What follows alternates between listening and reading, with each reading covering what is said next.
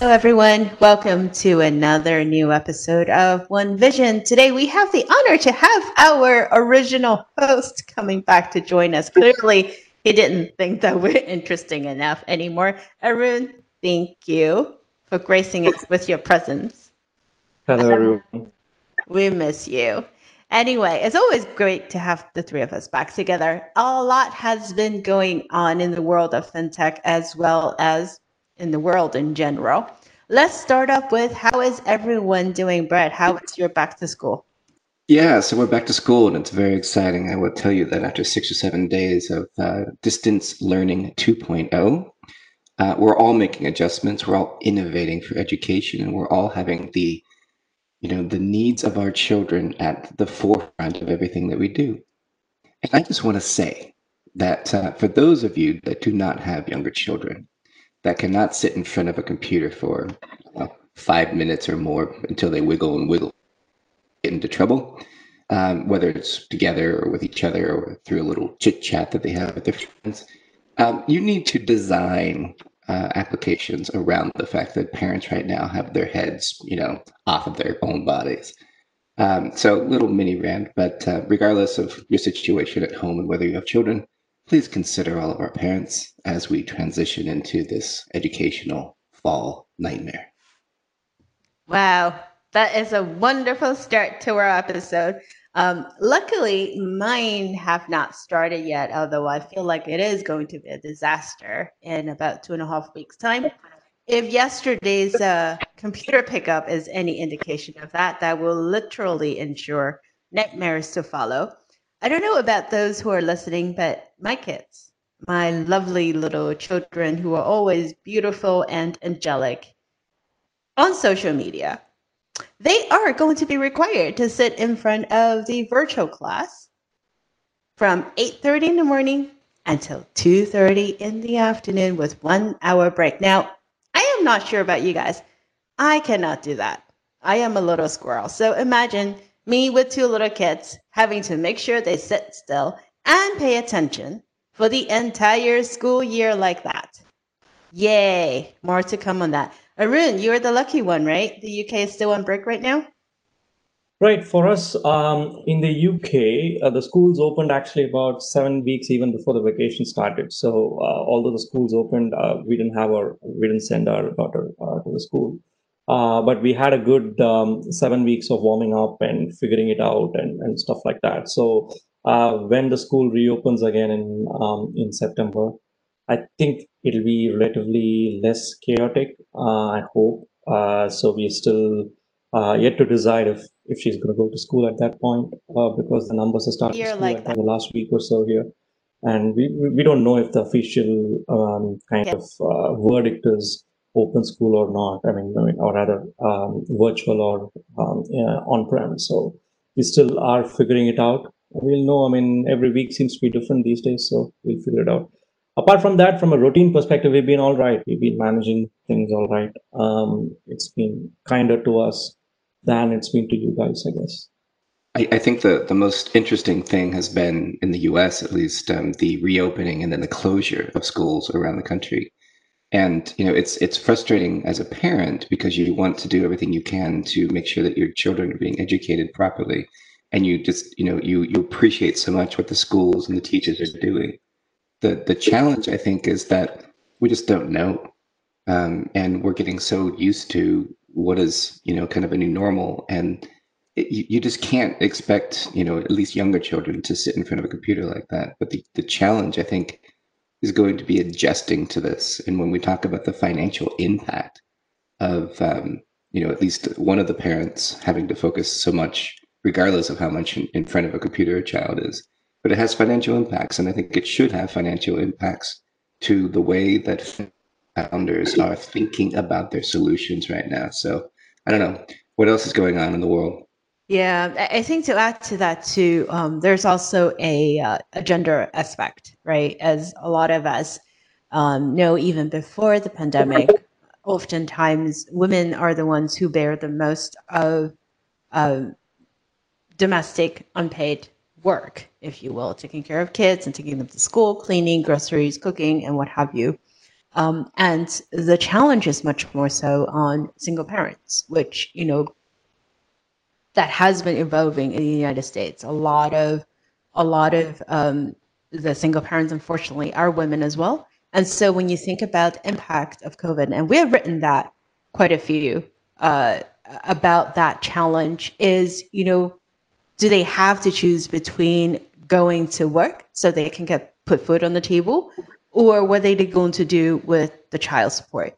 That was a case that we had discussed before with FSU, where they implicitly say, if you are working remotely for us, you are not allowed to take care of your child at home. So now what are all these working parents going to do, right? And there's growing evidence that working parents are bearing the brunt of this, both financially, economically, as well as from a career perspective. And we all know that a lot of times when you do take a break, you can't catch that time back. So there's a lot of implications, that is going on with the pandemic beyond just, schools and how do we handle the schools. And we haven't even talked about the digital divide, the fact that there are millions of children who do not have access to broadband internet. They are going to be the ones that will be left behind. We're not talking about just 1 or 2 months break from school. We're talking about an entire school year.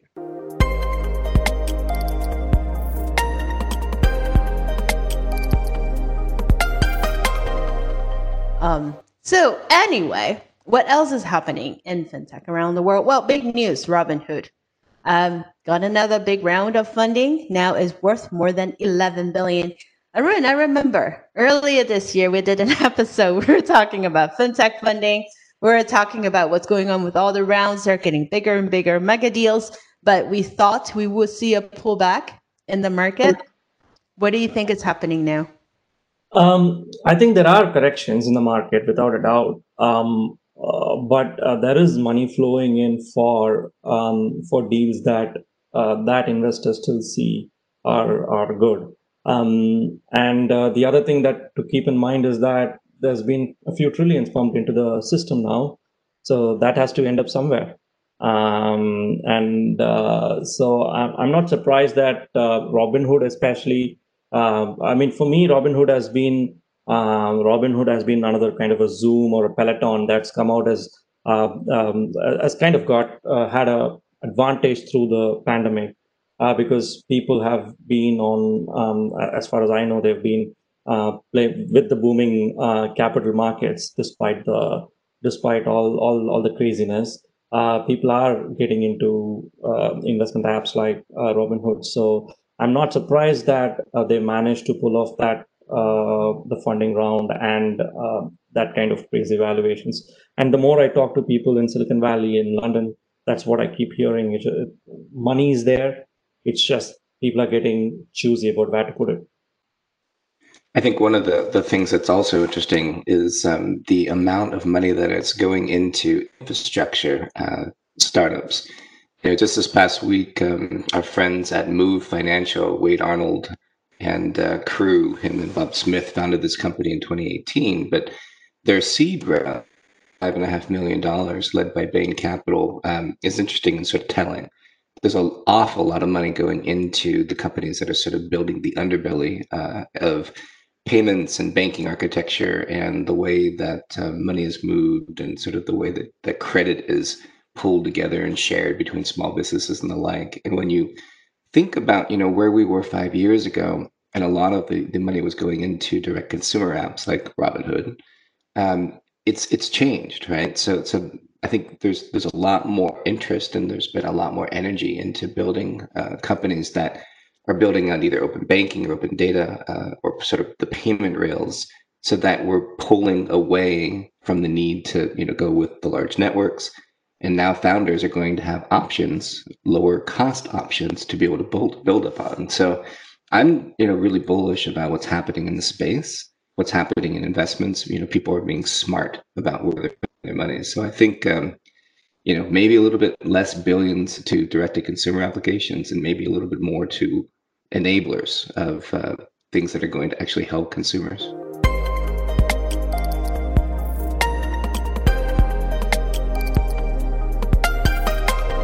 You mean the unsexy side of things that's actually needed? Is it just me, or is it 5 mil for a seed is quite large? I feel like the definition and the size of seed is growing, the same way that we're gaining weight through COVID-19. Yeah, the COVID-19. I think that 19 stands for a lot of different things for some of us. 4 or 5 months of shelter at home and eating home cooked meals, I think will probably do that. But 5.5 million for a company that's been around since 2018, I think it's a very small team, and now they'll be able to really just throw gas in what they're building. They have 37 sort of open source libraries for companies to build off of, and as they expand that out, they'll need that to build out a team of engineers. And so, yeah, I mean, most of the companies that we work with are getting seed rounds that are, a couple $100,000 at that, $500,000 at most. But we've seen over the last 10 years with SoftBank and the rest that there's been an inflation, but I think that will pull back quite a bit. What do you think, Arun? There may be some correction, and the other thing to think about is also that when a recession or a slowdown in economy happens, it shows up, or the slowdown shows up in the PE/VC space with a little bit of a delay. So you are going to probably not notice it now, maybe in 2 years' time. But again, as I said, I had a conversation with an entrepreneur in Silicon Valley, and he's like, I may be speaking from a bubble, but there is money in Silicon Valley for the right firm. So yeah, I mean, and people have money. I mean, despite all the recession talks, the slowdown talks, V-shaped recovery, I don't know about that, but all that, I think people have got money this time, from probably because of all the money that's been pumped into the system. So yeah, that's probably what I have to say.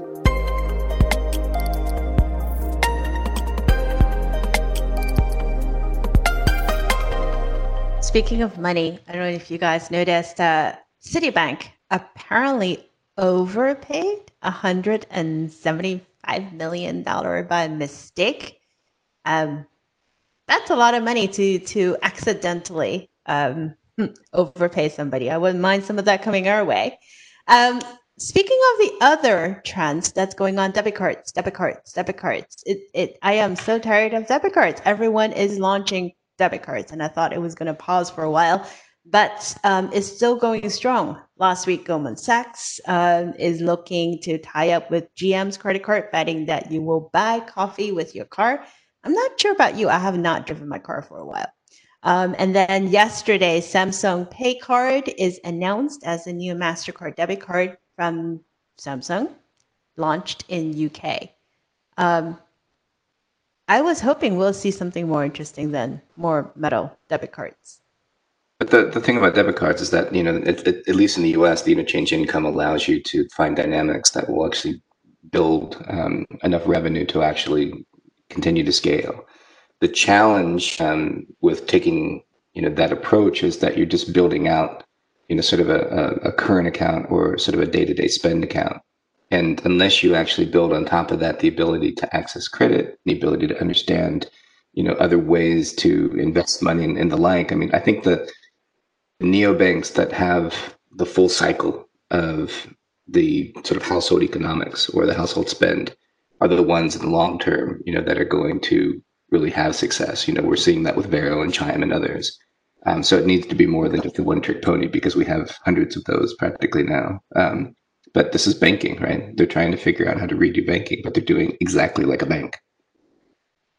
I have a couple of interesting stories there, because what I'm hearing from parts of Asia is that contactless is starting to become quite a norm there. Definitely in India. I'm also hearing stories around SoftPOS, which is basically using a mobile as a point of sale device, which is from a small and medium enterprises. They can just use their iPhone, and instead of having a specialist device to accept payments. So those are encouraging signs that we are moving the right direction from an infrastructure perspective for payments. Cards are a bit, yes, probably shouldn't be thinking about it. But yeah, what do I say? I mean, I hardly use my card these days. I don't use any of my cards. I use my phone. And I'm not sure what behavior data is driving these decisions from banks. Yeah, it's interesting though. When you look at the dynamics, there was a good sort of breakdown of all the challenger bank unit economics, and 2/3 of Revolut's income right now is coming from interchange. So people are using that card. The other piece, though, to my earlier point, was that if you're only providing sort of one side of the relationship and you're not actually sort of fostering and enabling the other pieces, then you get into this thing like we have Facebook Pay and Facebook things coming around on payment. You've got Square doing this thing where they're enabling anybody within the Cash App to borrow up to $200. You're having piecemeal broken up pieces of financial relationship across all of these different startups. And all they're doing is trying to, sort of bring you in and keep you as a customer and have that ongoing. The challenge again is going to be, who's going to be able to piece these things together. It's still, to me, open banking, open data, all these applications, it's a mess. If I were starting out and I was, 18 years old and I said, oh, how do I do my banking?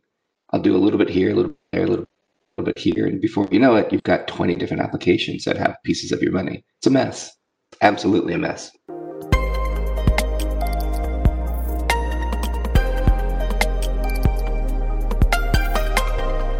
Something interesting the last 2-3 weeks or so, we've been seeing a lot of news coverage on Starling and Monzo over in the UK.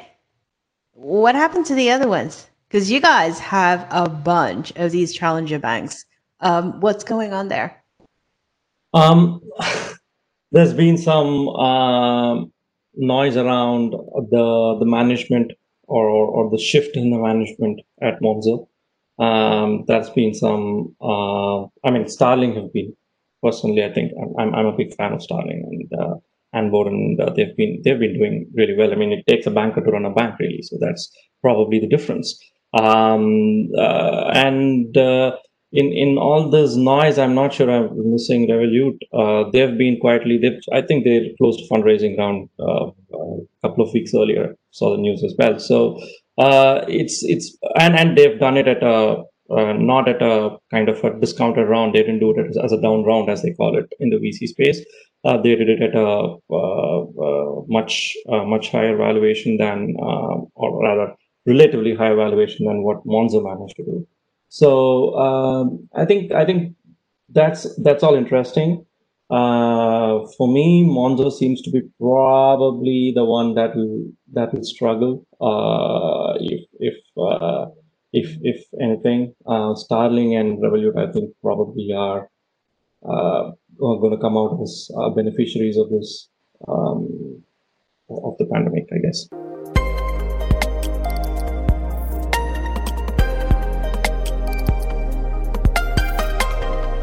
Yeah, it is interesting. I think yesterday there was an article that came out from City AM that talked about Monzo and Starling topping the list of the best UK banks. And it was a survey done by the CMA looking at 1,000 customers and across a variety of providers.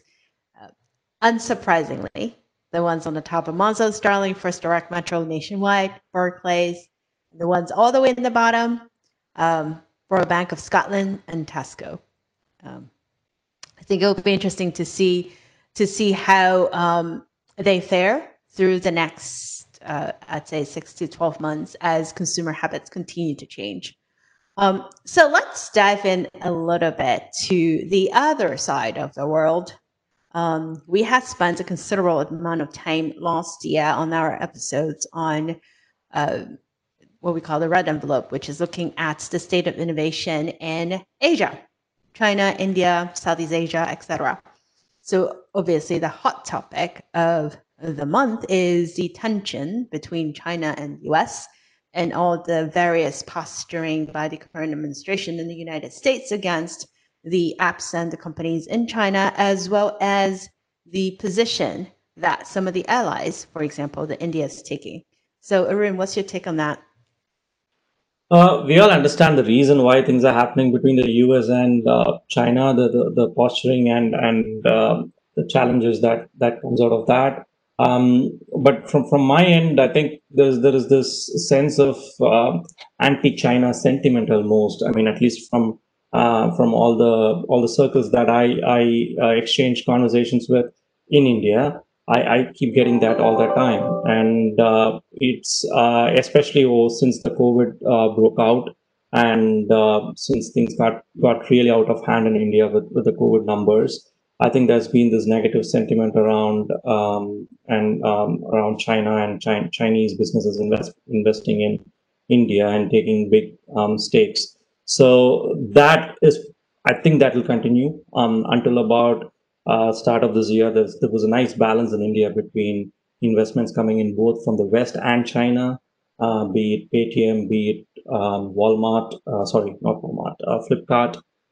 They were kind of accepting cash from across the world. Now there are going to be serious challenges there.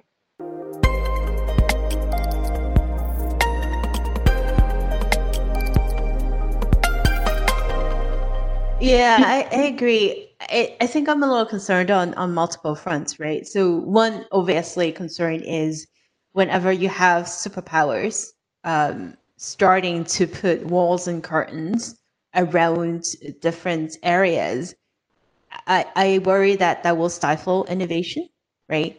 Funding obviously is one big concern, like you say, to different countries. Exchange of ideas is another, right? There was an article recently about the international students that have changed their mind and they're not coming to the US anymore because of immigration policy, because of tension. One of the biggest source of international students in the US are those coming from China. And there have been reports of the visas getting canceled, the applications getting canceled, or simply people just feel like the country is not welcoming anymore.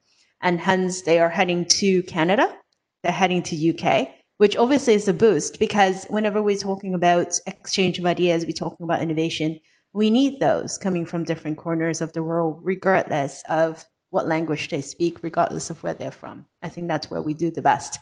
And now I feel like we're heading into what they call a splinter net, right? A war garden in China, potentially a war garden in the US, and God knows what else. There are also privacy concerns coming from the EU. I saw the privacy shield, all the chatter about it, and potential implications of companies operating in the EU and what data can come back to the US because of the EU's concern on what the US government is doing with respect to data privacy. And so there's a lot of challenges going on there. And just imagine the things that we could build if politics didn't get into the way of real innovation that helps real people.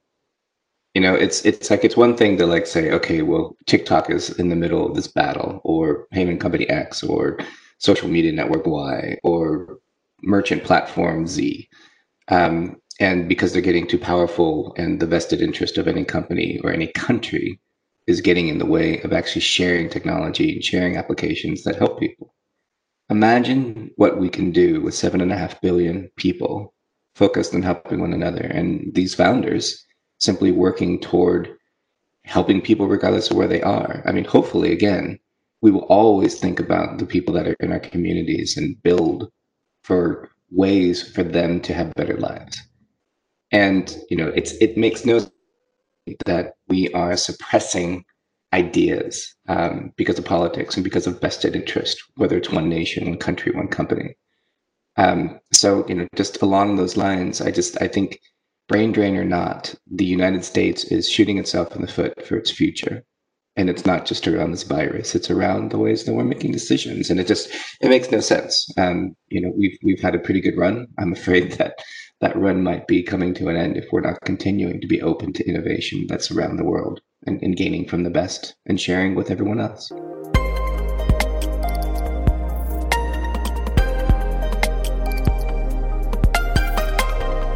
I agree on many fronts, right? We talk about, for example, let's take Ant, for example, right? They have, 1.2 billion users.